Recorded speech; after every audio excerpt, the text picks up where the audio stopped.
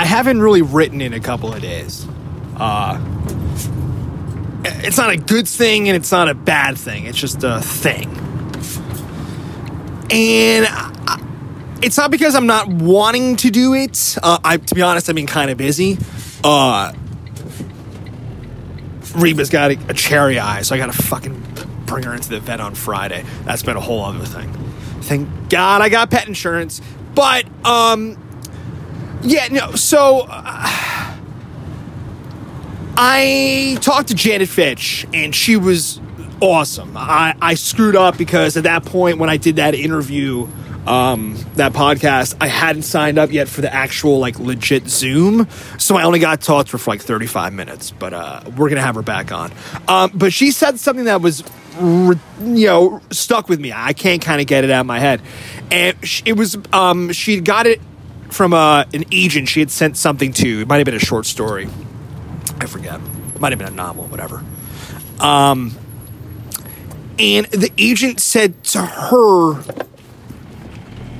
something along the lines of, like, your sentences need more, or I'm butchering it. I'm paraphrasing. I kind of forget. But it's something along the lines of, like, breaking down, to the sentence. You have to be that, critical. You got to. So it didn't necessarily overwhelm me, but it made me start thinking. And I remember when I was recording, I was playing this band called Pasole, and it was like a mariachi surf rock band, dope band, cool, great. And when we were recording this EP, it wasn't a sloppy band, but we could have been tighter. Since I wasn't like the chief songwriter of the band, I was just the lead guitarist. It was never my say to kind of, influence how the music would sound. I kind of just added the sweet notes on top. But when we were recording that specific record, I remember like just obsessing over every single note of my guitar solo in any song that we played. Now, when I played them live, obviously, that goes out the window. I'm an improvisational guitar player. But when you're cutting stuff onto record, especially guitar solos, you get into this mind state of you just every single note, every bend, every single accent, every pick sweep, everything, and you're hearing it on headphones and especially without effects. And so with writing, there's not really, there's no effects. There's no reverb. There's no echo. There's no delay. You can't, in audio terms, it's called making it wet. You can't make words wet. You can't add things to them to make them feel a different way. You can add emotion to them and things like that, But when Janet said she heard that from one of her agents, I wasn't overwhelmed, but I knew I had to pause for a second. I'm plowing ahead in this rock and roll book. I'm on like draft number 9, I think. And I'm telling myself now that if two things. One, if I laugh at something, it stays in. So even if I'm on draft 9 and I forget about something I wrote, obviously, because it's been 3 years at this point. And I laugh again when I reread it, it stays in. That's rule number 1 right now.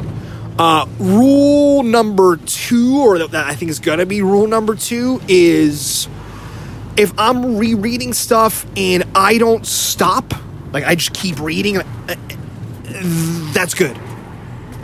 That means I kind of have a book in my hands, I think, right? Because when you're reading a book, you read it.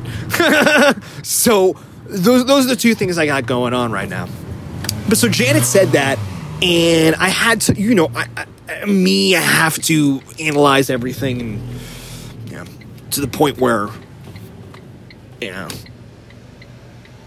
might as well just see a psychiatrist. But I have, these doubts, and she said that, and I'm like, fuck. I'm like, you know what? I've got to take a breather and chill. So that's what I decided to do. I'm putting it down for a bit. Gonna pick at some other things that I'm working on and just try to not hate myself too much in the process. And in the meantime, just keep doing these podcasts because this stuff is a lot of fun. So that's that. And as always, give us a follow. Instagram, Writing Friction. Twitter, Friction Writing. Please share the episodes. That's all we can do at this point. And I hope you enjoy this one. Thanks. What's going on, everyone? Welcome to another episode of Writing Friction. And as always, today's guest is pretty cool. What's going on, Scott O'Connor? How are you doing today? I'm doing reasonably well. Michael, how are you doing? Not too bad. I'm hanging out in San Francisco, and we're dealing with warm weather for a change, I guess. We have like 2 months out of the year where we can actually go outside in a t-shirt. You're smiling. You're an LA guy, right? We were talking before the podcast. Yeah, I live in LA, and this is the time of year where in the morning, I think this morning we went for a bike ride and it was 50. And then, by now or an hour ago, it was like 75, 76. So it's just layers coming on, layers going off for about 2 or 3 months. But you're originally an East Coast guy. I'm originally from New York. And so the idea of 50 being cold is like a stain on my moral character. But I've lived here for about 20 years. And so my blood has thinned, I think, considerably, so that I do think 50 degrees is cold, even though I grew up in, minus 20. Without a doubt. I had a couple of episodes ago, I spoke with, I don't know if you know, Awen Ivy, and she lives in Alaska. And I mean, she was, very nice lady, but man, I mean, there's no friggin' way. I mean, that is just, that's a commitment. Unless you're, again, we were talking about her writing, routine and how she looks out the window and she sees the deer walking past her window, and and that's what she looks for in inspiration. I'm not sure part of what LA part you're in, but are you finding inspiration from Los Angeles in your writing? Do you write about LA? Is LA a big thing in your personality? It is, and I'm kind of surprised by it, I think, because when I first moved here, like I said, I grew up in Syracuse, New York, and went to school around there. And then I lived in Chicago for a few years. So I went from cold to colder. Oh, yeah. And then I moved out here, and it took me a while to really fall in love with LA. I had a very I think, complicated relationship with it, as a lot of people do. I've talked to a lot of people since, and friends who've moved here from other places, and it's either the kind of place that you fall in love with immediately, or it takes you a while. It's a pretty complex city, I think. And what I realized a couple of years ago, I think maybe after my third book had come out, and someone pointed out to me that they all take place in Los Angeles, that I realized I was trying to understand it by writing. Yeah. Okay. And it was about that time, I think, when I was working on that third book, which was a book of stories that all take place in LA, that I really realized that I do love it in all of its complexity and messiness and all the things that there are to not love about it too. And so, all of my books have taken place in some regard in Los Angeles, either in the present or the past. And I think that's been my way to get to know the city and the people in different communities and different neighborhoods. We've also moved around a good deal within the city. It's big enough. It's the only city in America that's like that, where it's so widespread, vast, that you're kind of, you talk to somebody, they live in LA and, they've never been there, they think Hollywood, obviously, but it's no. Right. Yeah. And I think it's also, and this is probably true of a lot of cities, but it's really impossible to understand on a short visit. So it's not the kind of city where you can come for a weekend or a week and really get the idea. Not to say there are a lot of cities like that, but LA, it honestly took me years to just get it in my head of how vast it was. And so moving around, I think, helped too. We got to know different neighborhoods, and we got to know different people who lived in those neighborhoods, become part of those neighborhoods. So now I finally feel like this is home, but it took a while. It took at least 10 years, probably longer. So you're a guy, you said just before you're on your third book. You got a couple of books under your belt. When did you start becoming a writer? were you reading as a kid? Were you the kind of person who came at it at 30 years old, like I did? What's your kind of roundabout way of ending up on this podcast? I think it was a combination of both of those things. I was definitely a obsessive reader as a kid. I was a huge comic book fan, and then I also just devoured anything we could get from the library. Any comics specifically? Oh, at some point, everything. Okay. I mean, largely when I was much younger, Marvel, DC, superhero stuff. Yeah, and then as I got older into, I'm of the age where like the 80s black and white comic explosion happened, and kind of the indie movement and the small press movement when I was a teenager. So I was really interested in not only the art itself, but in artists who were kind of taking things into their own hands. It was an art form that people could actually publish their own work, which was really exciting to me. Graphic novels too, or strictly comic book form? Graphic novels too.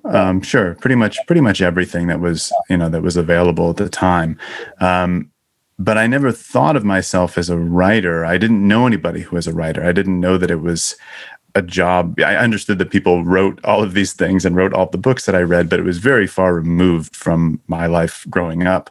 And it wasn't really until I had trained as an actor. That's what I really wanted to be when I was younger, because not that I knew any actors, but I saw them on television or on stage or in film. And so I understood it was a job, and you could kind of learn how to do it. But it wasn't until really I was in my mid-20s, early 20s, when I started writing screenplays. Oh, okay. I was from never taking a writing class, and you just one day wanted to write a screenplay, or?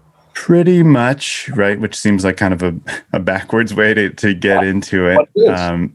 I was living in Chicago, and I was acting, and most of my friends were actors or designers or stage managers or people who worked in theater. And so I just felt I had this tremendous resource of talent around me and wanted to work with people that I enjoyed working with. And I was very interested in film. This was in the late 90s. So there was that kind of second independent film movement, like Robert Rodriguez, people like that who were making their own movies on relatively little money.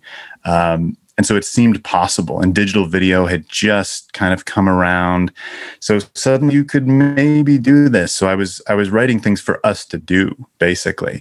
And then Chicago's a huge acting time. I mean, that's one of the biggest, huge, and such a great experience. And it's one of the few places.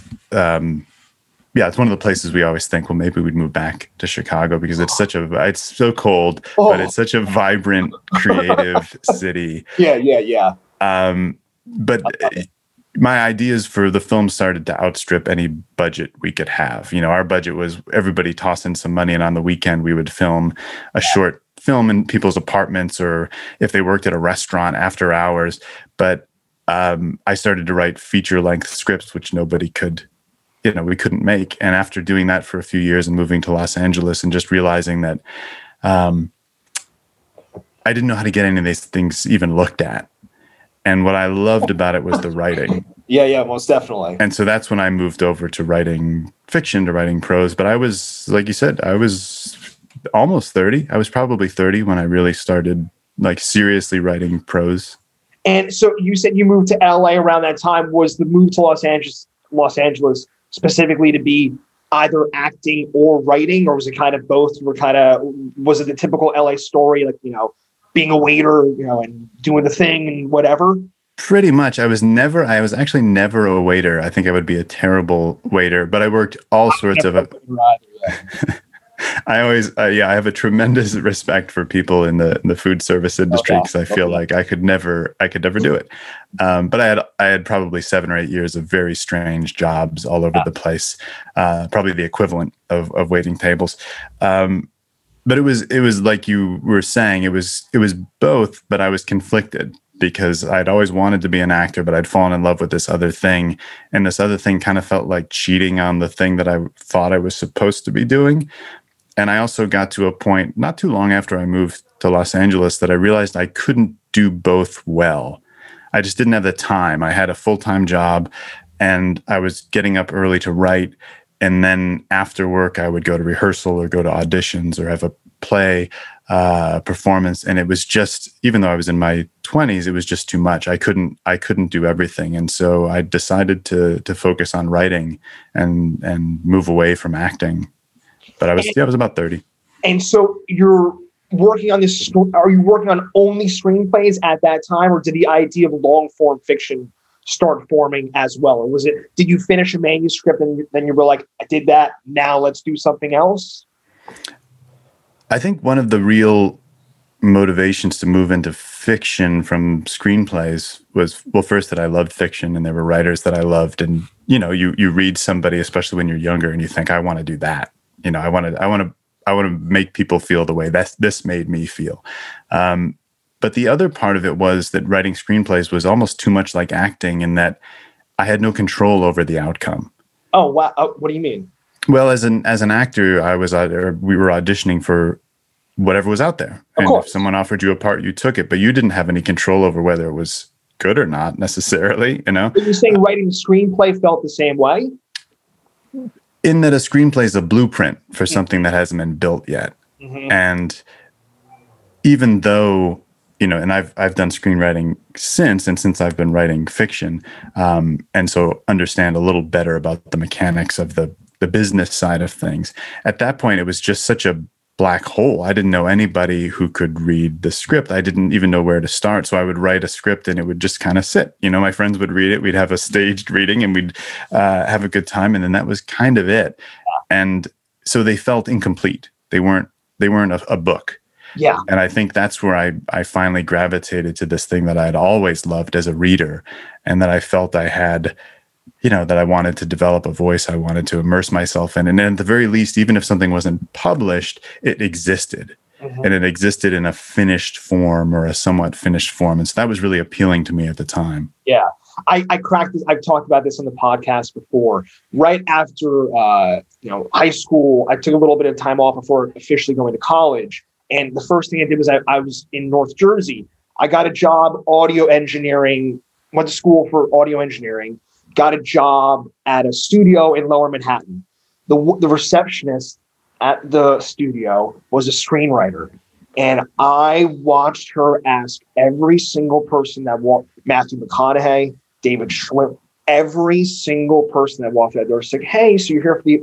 And then she would check them in, and then she would throw them that man, and she'd be like, "Oh, by the way," and I'm just like, "Oh my God!" I'm like, "That's intense." But she had commitment. I mean, I don't know I don't know if you're still too connected with the film world in 2020, but I could only imagine the early 2000s how competitive that must have been. Well, and I think I didn't have the ambition. Yeah. Or the right type of ambition. Yeah. And so what I loved was writing. Yeah. And the business side of it was something I wasn't sure I had the talent for, or the capacity for, or the wherewithal. And so I would just get stuck in the writing. The writing was what I wanted to do. And eventually I realized that if that was the case, I should focus on that. Not to say there isn't obviously a business aspect to the book industry, but it was something I could immerse myself in, that, like I had said, when it's finished, it's finished. Mm-hmm. And even if it sits in a drawer and, only people around you read it, it's still a finished thing. It still exists in the same way it exists if it's on a bookshelf at a bookstore. Whereas a screenplay is a means to an end. So you're kicking around LA, you're writing a screenplay, you decide to ditch the acting thing, you want to write. What's the first book? When did the idea come to you? Was it the collection of stories, or was it the novel? No, I wrote the first book I wrote was a novella that I self-published. You were talking to someone who literally just self-published their first novella 3 weeks before the world shut down. Oh, congratulations. Thank you. But terrible timing, of course. Awful. Yeah. Okay, real quick. Why did you self-publish it? Well, this is like 2003, 2004. Yeah. And I was working, my day job at the time was as a graphic designer. Okay. And I had no training in graphic design, but I'd fallen into this job, and I had it for 4 or 5 years. And I really got into it. It was one of the best day jobs I'd ever had. Yeah. And so I was really interested in design, and making things, physical things. We were in the DVD business, if you remember that at the time. So I designed all of the digital aspects of the DVD, but also all the packaging. And so that was something that I was really into. And I was fully invested in writing. And so at the time I wrote this piece, which was not a novel, but it wasn't a short story. It was this kind of in-between thing that I then learned was a novella. I also had no creative writing training. So everything kind of came from... Same with me. You never took a writing class ever.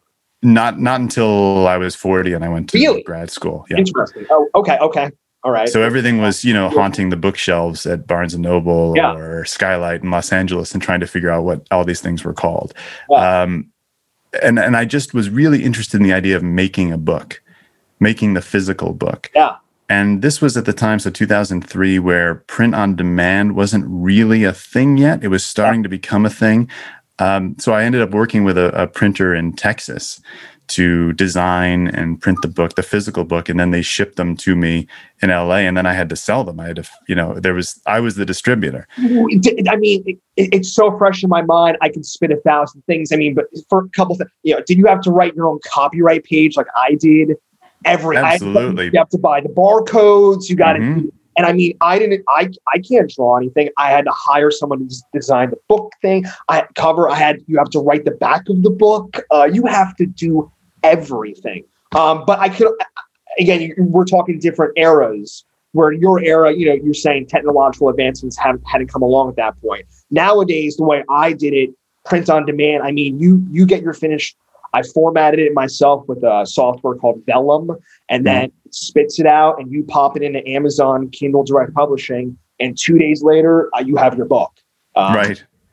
Yeah. So you hired a guy from Texas to do it for you. No, I did all the design and everything because I was working as a designer. To print the book, though. Right. I worked with a printer, and the way I found the printer was they were the printer responsible for a lot of the comic books I had been into. And so I called them up and said, do you ever do this kind of stuff? And they said, this seems interesting.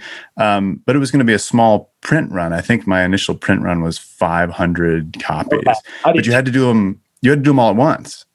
And okay. So my studio apartment was full of these boxes of this book. Like my studio apartment. Yeah. And I had I did it because I wanted to do it. And then I thought, well, how am I going to sell? Like, who's going to want these things? What do I do with them? So it was a really great adventure in that my girlfriend at the time, my wife now, and I spent a long time just kind of driving up and down the California coast, knocking on bookstore doors and asking people if they were interested. And sometimes they were, and sometimes they weren't, and doing readings at bars and, selling them out of the back of my car, basically. And then I had a couple of breaks, which were totally lucky. One, I don't know, you probably knew more about this than I did at the time, which is I had already printed the book before I realized that I had to send it to people to get like reviews. So I didn't do any pre-publication stuff. I had the book, and then I realized that nobody would accept books for review if it had already been published. So on just a complete crossing my fingers, I sent one to one of the buyers at Barnes & Noble. Okay, yeah. Who I'd heard, I think they probably weren't podcasts then, but it was like an internet radio.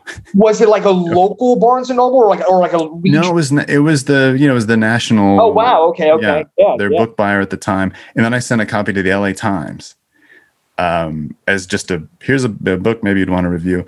And at the time I was getting 10 rejections a day from people for different things. Were you querying it out to agents at all before you decided to self-publish it? No, I had no knowledge of that world whatsoever. Yeah. That wasn't even something that had occurred to me. Yeah, okay. But the breaks were that I went on a trip with a friend of mine. You and I are talking the night after the World Series, and a friend and I went on a baseball road trip where we drove around part of the country and went to a number of ballparks, and we were gone for like 2 weeks. And when I came back, there was a letter from the book buyer at Barnes & Noble that said they wanted to buy 1,000 copies. Holy shit. Of the book, which was great, but then I had to print another 1,000 copies of the book. You got to pay for it. Right, so I had to pay for it up front, which was a real stress. And it probably wasn't as cheap as it is today.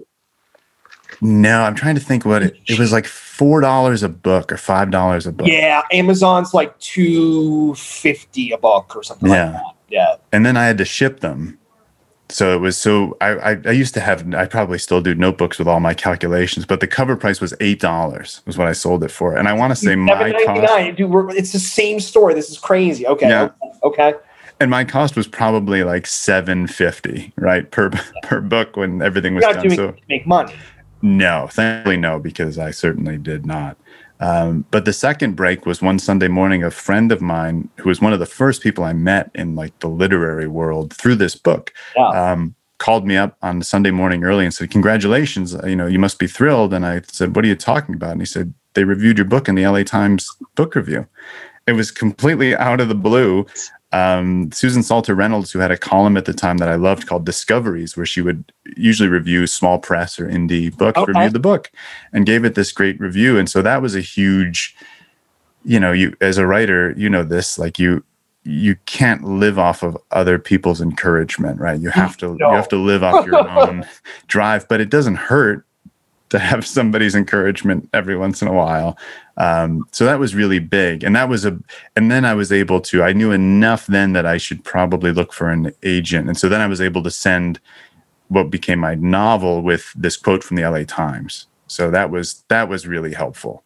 And so you finished the novella. Are you the kind of guy, it's like do you write multiple things at the same time? When that second novel, you started working on it, had the idea already festered in your head? How quickly was that next thing started? I want to say it was quickly, but it probably wasn't. There was probably a period of casting around. There's usually, for me anyways, I have a few months of like panicking that I'll never write again, combined with either too many or not enough ideas. And so I want to say it was probably within 6 months or a year I started, but it was so intimidating. The idea that I was going to write a novel, like who was I to, it was hard enough to write this thing that was like 80 pages. And now I'm talking about doing something that was going to be multiples of that. So I kept it secret. The only person who knew I was doing it at the time was my wife, because I felt if I told too many people, I would be embarrassed when I didn't do it. Had you hooked up with an agent at that point, or are you still kind of bouncing around? No, I wasn't. I didn't have any contact with any agents until the manuscript of that novel was finished. So this would be like another 4 years after the novella. Oh wow! Okay, yeah, it was a while. I sent the finished manuscript. What are you doing at that time? Odd jobs? Yeah. I was working as a designer, and then the place I was working shut down, and so a friend and I started our own design and post-production firm, which sounds fancy, but it was out of our apartments. But it was enough to keep us going. We had very low overhead at the time. Yeah. I mean, it's like me. We were talking before the podcast. I have a dog walking business, and that's what A, allows me to live in San Francisco, and B, allows me to do my writing. It's like my own thing. I don't have emails coming in all day. It's kind of a weird thing to do anyways. So that's cool. That's cool that you kind of created your own little thing to do so you could pursue this other thing. Yeah, it was exactly that. It was trying to create a life that would allow me to write. And I enjoyed the design part, and I loved working with my friend. But the passion was writing from, 5 to 7 every morning, and then doing the day job work, and then maybe trying to steal an hour in the afternoon to write. And you need also time to read. Are you reading during this time also? Did you, once you kind of started becoming more of a writer, did what you read start to change? Oh yeah, because I had no formal education in it. So not just in the creative writing aspect, but in the literature aspect of it. I'd never taken a literature course in college. So it was all, and there was a great source of insecurity for me, especially being around other writers, because I felt like I don't know anything. These people know, they're dropping names. They've all read the same stuff. I haven't read any of this. But at the same time, it was kind of wonderful because I was able to really discover what spoke to me without necessarily having someone say, well, that's the right thing or that's the wrong thing. So no, I read ravenously throughout that, and continue to, of course, today, but during that period for sure. So you write the second novel. I'm sorry, you write the second book, which is a novel, first book novella. Is that when the querying starts? What? Because people, right, the whole idea of the podcast, people want to know everyone thinks that this is some magical world that, there's gatekeepers and people that are going to push you away. How did you break the ice? How did you get in? And when you're talking to a dude who's seen the behind the curtain of the music world, and it's not that impressive. And when you finally see what's going on, you're like, oh, well, okay, now it makes more sense. Did you kind of get that once you were able to peek into it a little bit? Although at the time, my peek into it was very small. I was really fortunate. I had a friend who I had met through the novella process, who was a writer who had sold a book. He'd sold a novel and had a novel published, and he had an agent. So he was very helpful in telling me what a query letter was. I had no idea. This is what you do. You write this email and you make a list. Yeah, you get on, you figure out who your dream agents are, and then you find their assistants, and then you send this thing out, and here's how you do it. And so that was tremendously helpful. And so I get rejected by all of them. And you get rejected by all of them. And I had his advice, I think, was come up with 5 or 10, and then when you send those out, come up with another 5 or 10. Yeah. And when you send those out, and he was right. Everybody said no. Oh, the writing's great. No, this is really dark. No. So all the kind of nice rejections or just radio silence, right? Which book was this specifically? This was Untouchable. So this was my first novel. Okay.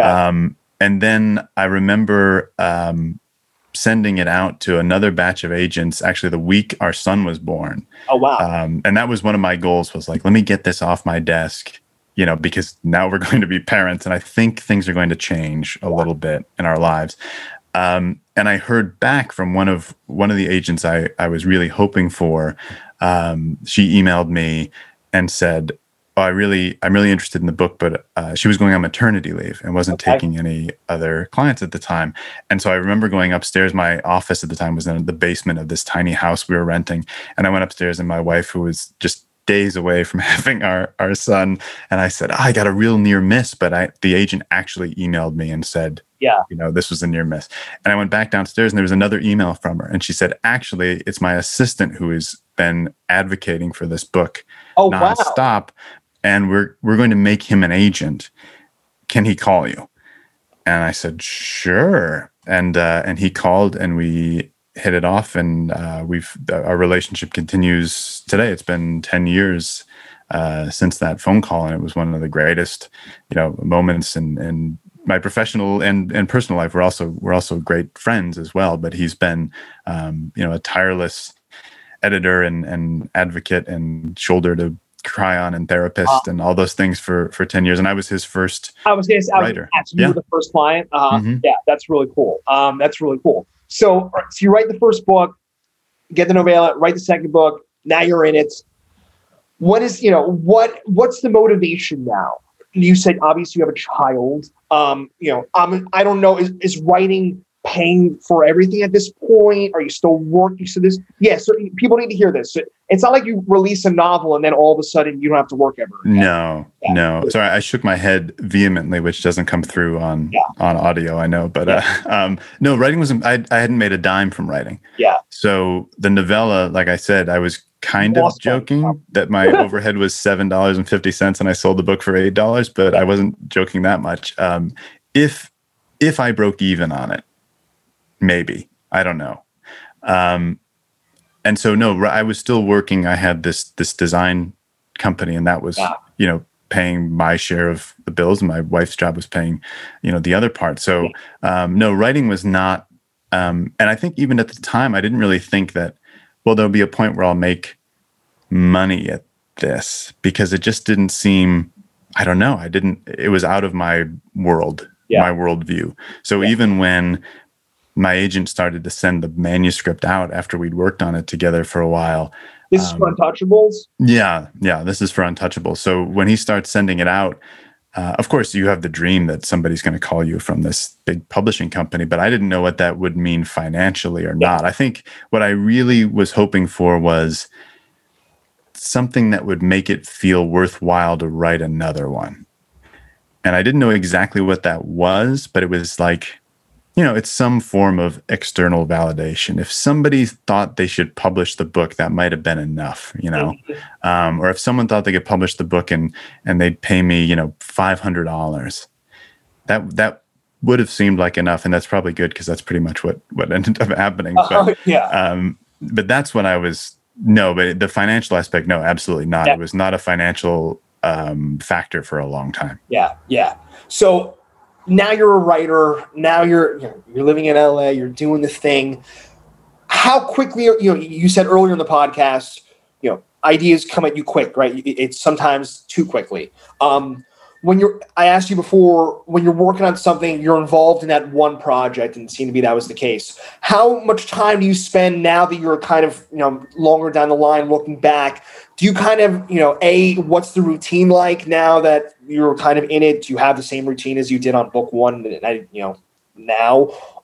Also, we talked about motivation and wanting to write. Now that you're looking back on it now, is it, you can become more successful? Is it just, do you think you become a better writer? I hope so. I don't know. I'm probably not the best judge of that. I hope so. I think what carries from one project to another, because like you said, I tend not to work on multiple things at the same time. And so what usually carries over is there's some unresolved question, or there's something. All my books start with some kind of question that I have about the world, basically, that I don't have an answer to. And the book is an attempt not really to answer the question, but to engage with the question. And I know the book is finished when I feel like I've engaged with it as much as I can at this moment. But usually what happens is other questions, of course, arise in the course of that process. And so by the end of a book, which might take 4 or 5 years from beginning to end to write, there are a number of other questions that I've become interested in. And so usually that's where the next project comes from, is one of those kind of carries over, and I play around with it for a while, and then I start to find my angle on it or my approach on it. And so I don't know about being a better writer, but I hope I'm asking harder questions, maybe. Yeah. I have a weird obsession with Danielle Steele for some reason. She lives in San Francisco. And either I'm misquoting her, and I've misquoted her on almost every episode at this point, or I'm right. But she says she works on 5 books at a time. And and she's able to kind of, she's like, I edit one book at this time. I'm, doing notes on this one. I'm finishing a manuscript on that one. I'm drafting on this one. I'm the same way, unfortunately, where I've started, since I finished that novella and published it, 2 novels and short stories, all these other things. So looking on your website, I was kind of checking out other things you do, and you also write nonfiction. I'm going to only bring it up because it's kind of instantly lit up to me. You wrote a piece for the New York Times about Brock Lesnar. Right. Was that something you were just hired to do? Or are you a pro wrestling fan? Or are you a UFC fan? I'm a huge UFC fan. Watching that dude fight. For anyone who doesn't know Brock Lesnar, just Google his name. Go to Google Images, and this is a guy. I mean, what is he? 6'7"? At least, right? Or seems, and just bred on corn and violence. Violence. Yeah. How did that come about? Was that something you were personally interested in, or they contact you? No, it was something I was interested in at the time. So between my second novel, Half World, and the book of stories, Perfect Universe, I worked on a TV project that I created that never ended up getting made, but got kind of close for a while. But it was about professional wrestling. It was about kind of the backstage world of it, which is something I'd always been pretty interested in. I'm always interested in subcultures and sort of parts of culture that are off, to the left or to the, off of what we might consider mainstream. And I really connected with the idea of it as art, and as art by people who are basically shunned. Like you could be a writer, you could be a painter, you could be a musician, and you can struggle, as we all do. But if you tell someone you're a musician or a writer or a painter, they don't like scoff at you. Now they might if you're waiting their table, right? And they might say, "Oh, of course," or roll their eyes, and that happens. But people appreciate the idea of that art. And what I was fascinated with professional wrestling, which is, I think, an art form, it's not for everybody, but a performance art, basically, is that it's largely derided. And so the idea of these people, these women and men, not only doing the things that all artists do, which is working crappy jobs and, having trouble with relationships and moving from place to place because they're so devoted to this thing, but also risking their physical safety constantly, all for something that even if you became the most successful person in it, most of the world would still like turn up their nose at you. So I was fascinated with that, and I was doing this TV project that lived in that world. And so Lesnar was one of the real world figures I was fascinated with, because like you said, he also fights in mixed martial arts, which is legitimate fighting, right? So it's not choreographed fighting, but he does both. And but so he came from that pro wrestling world originally. I mean, he wrestled in college. I think he was right. He was an amateur wrestler. Yeah, he was an NCAA champion. Yeah. And then he moved to professional wrestling, and then he moved to UFC, and then he moved back.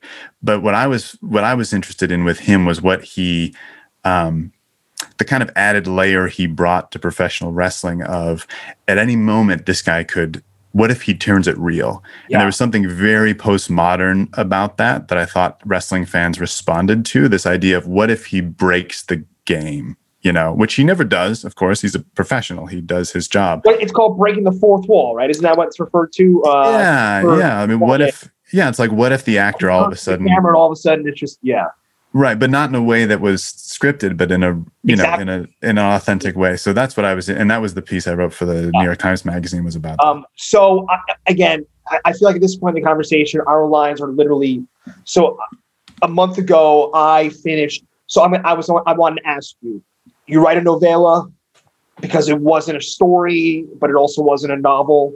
You write a novel. Eventually, you start writing short stories. The eventual question I want to ask you is, how did you start writing short stories? But the first thing I want to say is, I just wrote a short story a month ago about, I don't know how involved in pro wrestling, but Vice had put out a series on YouTube about 2 seasons, pro wrestling. Oh, sure. Beyond the Ring, I forget the name, but they did an Owen Hart episode about Owen Hart, the guy who fell from right. You know what I'm talking about? And at the very end of the episode, JR, the announcer guy, he says a line, and it was I'm watching it. He was beautiful. And he says, when he fell from the sky in Kansas City. And I'm like, holy shit, that's a short story. As soon as I heard it, I'm like, boom. And for the next month and a half, I wrote this fictional last day of Owen Hart. His name is Logan Smart. But I went into that world and I started researching that world. And you're talking about, I submitted it to the New Yorker and the Paris Review. I'm waiting for rejections from both. It's only been a couple of weeks. But researching that world, you have to respect, it is an art form. Like you said, an aerial art form, but they're sacrificing their bodies. I mean, these guys are getting fucking smashed around. It's cool that you brought that up. I think people just need to know and I didn't really realize that until I really started researching it.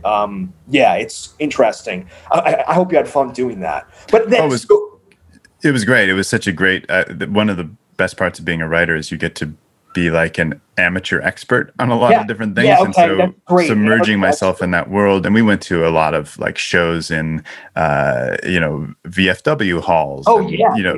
Tiny, and where people are still putting it all on the line for 200 people. And so, but it was great because I also was able, my wife would go with me and we would make a night of it. And it's just so great to discover those parts of the world. And I feel like if I wasn't a writer, and maybe that's not true, but I feel like if I wasn't a writer, I wouldn't be able to do it. It's like my sheriff's badge where you can kind of show the badge and say, hey, can I talk to you for a minute about this? Most definitely. Did you ever see The Wrestler with Mickey Rourke? Oh, yeah. Oh, sure. Oh, sure. Yeah. I mean, great stuff. All right. So how did you get into writing short stories? I mean, were you kicking around the idea original for a while, or did you just have, again, something you wrote that just wasn't long enough to be... It was really because when I started, so before I wrote the novella, when I decided that I was really going to pursue writing fiction or writing prose, basically, I started because I loved short stories. And I thought, well, this is how you start, right? You write short stories and everyone, yeah. Yeah. And they were impossible. I couldn't do it. I couldn't write them. I mean, I wrote a bunch of half short stories, but I couldn't do it. It was like writing. It was like someone, playing around with the guitar and then somebody saying, well, write the perfect 3-minute pop song. Talking to a guitarist. Yeah, for sure. Yeah. It was impossible. I couldn't do it. And I found, and then I wrote a novella and 2 novels.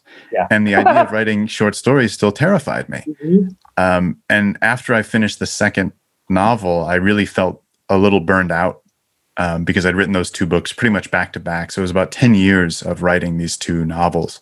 And I knew I wanted to do something different. I didn't know what it was. That was about the time I was doing the TV work, which was nice and different as well. And I thought, well, what if I tried to do this again? And with no guarantee that it would work. And it was just such a fresh way of looking at writing. And I just loved it. I'd written a couple stories, I realized I wanted to make a book, and the stories all sort of revolve around a central theme. So they were all written for the book. Which seems to be, I forget who I was talking to, the name escapes me, but another author was talking about this, and she said she was writing a bunch of stories, but when she went to get it submit it for publication, she kept hearing, great, you have 10 stories, but it's not a collection of stories. It needs to be, so you, by just chance, happen to be writing about a theme or kind of centered it around just unknown? Well, I had an idea that came from the last novel. Like I was saying, they sort of hung over, and I had tried to write something about it. I thought it was going to be another novel, and I just didn't have the brain space at that point. Our son was really young. I just finished these 2 books. I couldn't hold another novel in my head.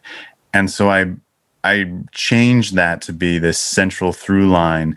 And as I started writing these stories and I started really enjoying the process of it and being challenged by the process, I thought, well, maybe this is a book. It was like my way of kind of sneaking into a book. And then I started to set rules for myself because I thought that would be interesting. So I wanted 10 stories. They could be read in any order. But if they were read in a particular order, which is the order in which they're published in the book, they would also tell a larger story. So there was kind of this modular idea to them. Like the Pink Floyd poster behind you. Exactly. That wasn't, we should say I'm in my son's bedroom. So there's a giant Pink Floyd poster on the wall behind me. He's grown up the guy who's got a Grateful Dead shirt on, so it's all good. Right. It's another podcast. Yeah, exactly. Yeah. So you had the collection, and are you a word count guy? Because again, short stories, I just recently finished Jesus' Son by Dennis Johnson, and those stories are very, very, very short. But if you, I don't know if you've ever read Fortune. I'm looking at my bookshelf, people. So everyone always wants to know. I have bookshelves everywhere. It doesn't seem earthquake proof. I've experienced 3 earthquakes while living in San Francisco. The last one was 30 seconds before Paul Simon took the stage at the Greek Theater in Berkeley. I was in the cheap seats. There had been an earthquake earlier in the day, but not a big one. Later in the day, lights are about to go down at the show, and the crowd goes fucking wild. Sure. Lights go down, and he was doing the whatever anniversary of Graceland, and he came on, and man, I'm a Paul Simon fanatic, and he fucking ripped it apart. But that was the last earthquake I think I can. Have you experienced any crazy earthquakes in LA? Yeah, right? I mean, in 20 years? Yeah, they're all a little crazy because they don't compute. You can't believe that the earth is moving in this way.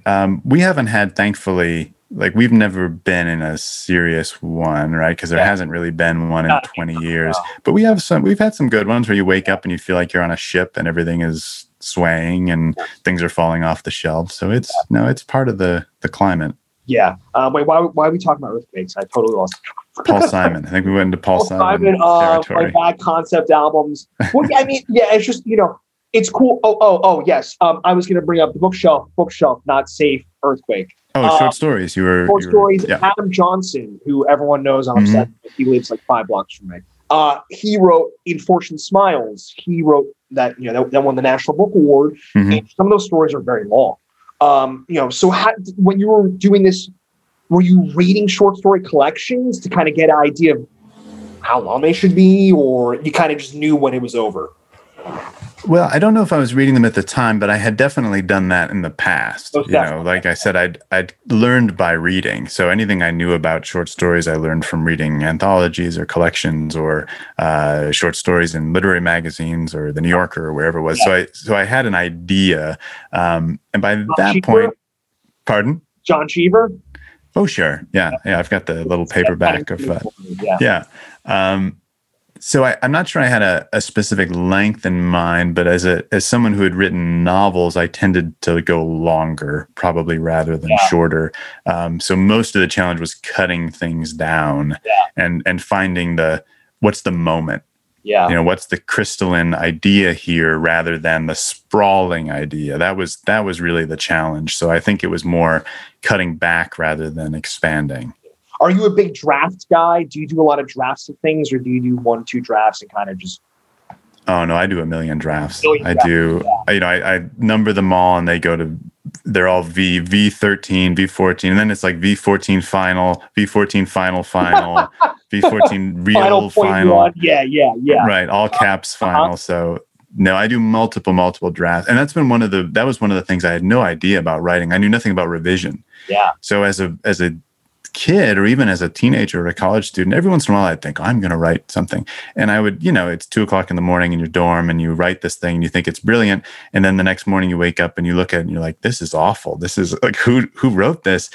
But I had no idea that was the process, that was stage 1. And stage 2 is, okay, is this thing worth pursuing? And if it is, how do I shape it? I didn't know that. So I just got frustrated and stopped. Yeah. And it wasn't until I started writing my screenplays and reading up on that process. And screenwriters at the time were much more transparent about their process than other writers. They would talk about what they were doing. Yeah, talking about what they were doing and how it was done and what it meant to revise. And this is draft 2, especially with screenwriting, it would say right on the script if you could. And this is also the late 90s, so everything starts to move online. Yeah. So all of a sudden you could find screenplays. Yeah. And I'd look at the cover of whatever it was and go, this is the 9th draft. What does that mean? That means there were 8 drafts. Whereas when you buy a novel, it doesn't say 15th draft on it. 7 editors, 15th draft. Yeah. Right. We don't want people to know all of that. And I always tell students who have a lot of anxiety about this, as I still do, that your job as a writer is to make as many tracks in the snow as you can. And then your job in revision is to focus the path and then to erase all the tracks.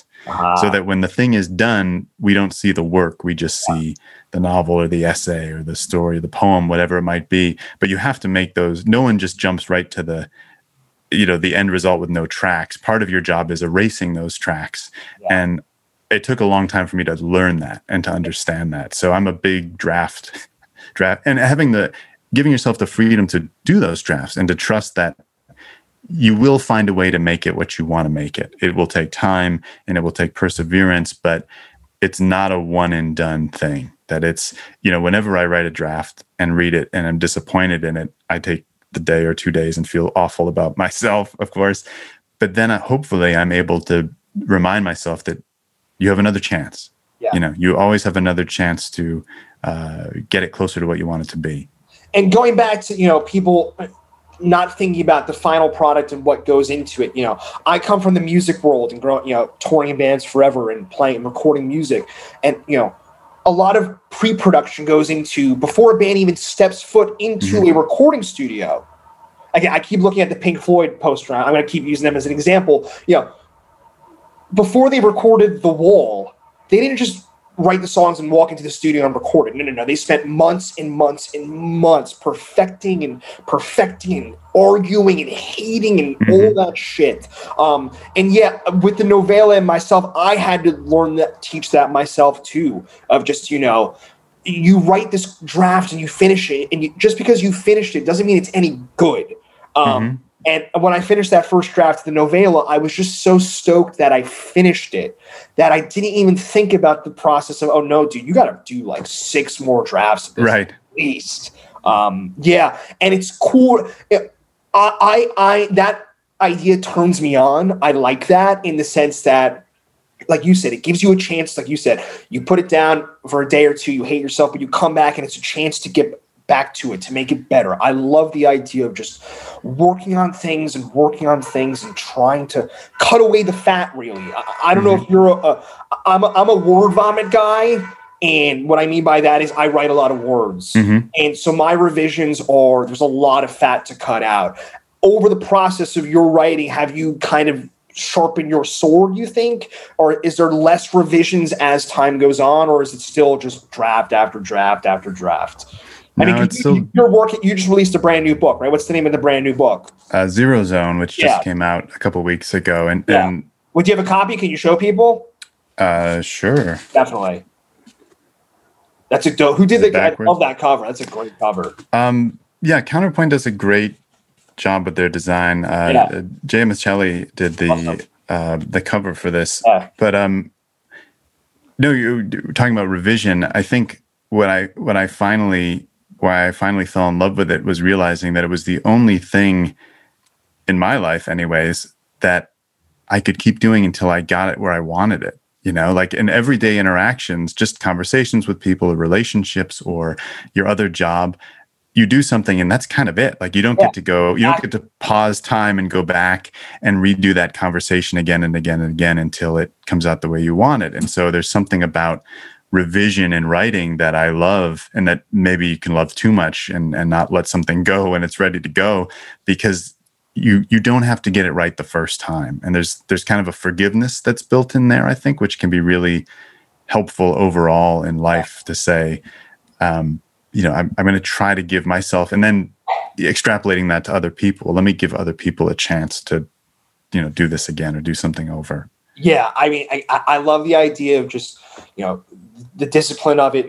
It's a mental discipline. You have to get over that doubt. I'm sure you still have doubt, the next book. Oh, absolutely. Yeah. Every day. I mean, and it takes more than just being a good writer. You also have to be a good, almost mentalist, to, get rejected. I got rejected by 73 literary agents, and you keep going. You're like, okay, well, you got to get either better or just keep working. So I think people are going to be stoked to hear you talking about this, and how you're just moving forward and you're doing it and you're kind of just going with it.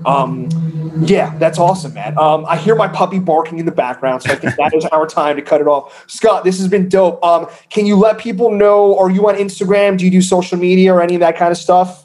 I do. I'm on Instagram. God, if I can remember I think it's Scott S. O'Connor. We'll let people know. Yeah.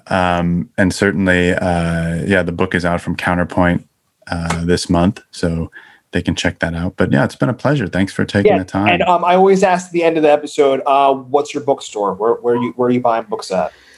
I go between Romans, which is in Pasadena here, which is kind of close to where I live, and Skylight Books in Los Feliz in LA, which was kind of that was really one quick little anecdote about encouragement. There was someone who worked at Skylight back in the day who I would talk to as a reader when I went in, and we talked about writing, and I think I'd even showed him some of the things I was writing.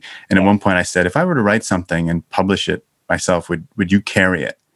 Because they had a zine rack. Yeah. And he said, I will. And that was kind of all it took for me to then write the novella. I thought, at least it'll be in this one bookstore that I love. And it was. So that was. I don't know if you know Green Apple Books here in San Francisco. Absolutely. They were the ones who I brought that book to the bookseller, my novella. He looked at it. He bought 3 copies, put it on the shelf right when you walk into the store. And to this day, I'm forever grateful to those people. Yeah, and you can live off that for a while. Not the money, of course, but you can live off the encouragement. 17,000 photos of every single angle of my book. And then it's unbelievable. Scott, thanks so much, man. Thank you. All right, enjoy the rest of the day, dude. Thanks. You too. Later.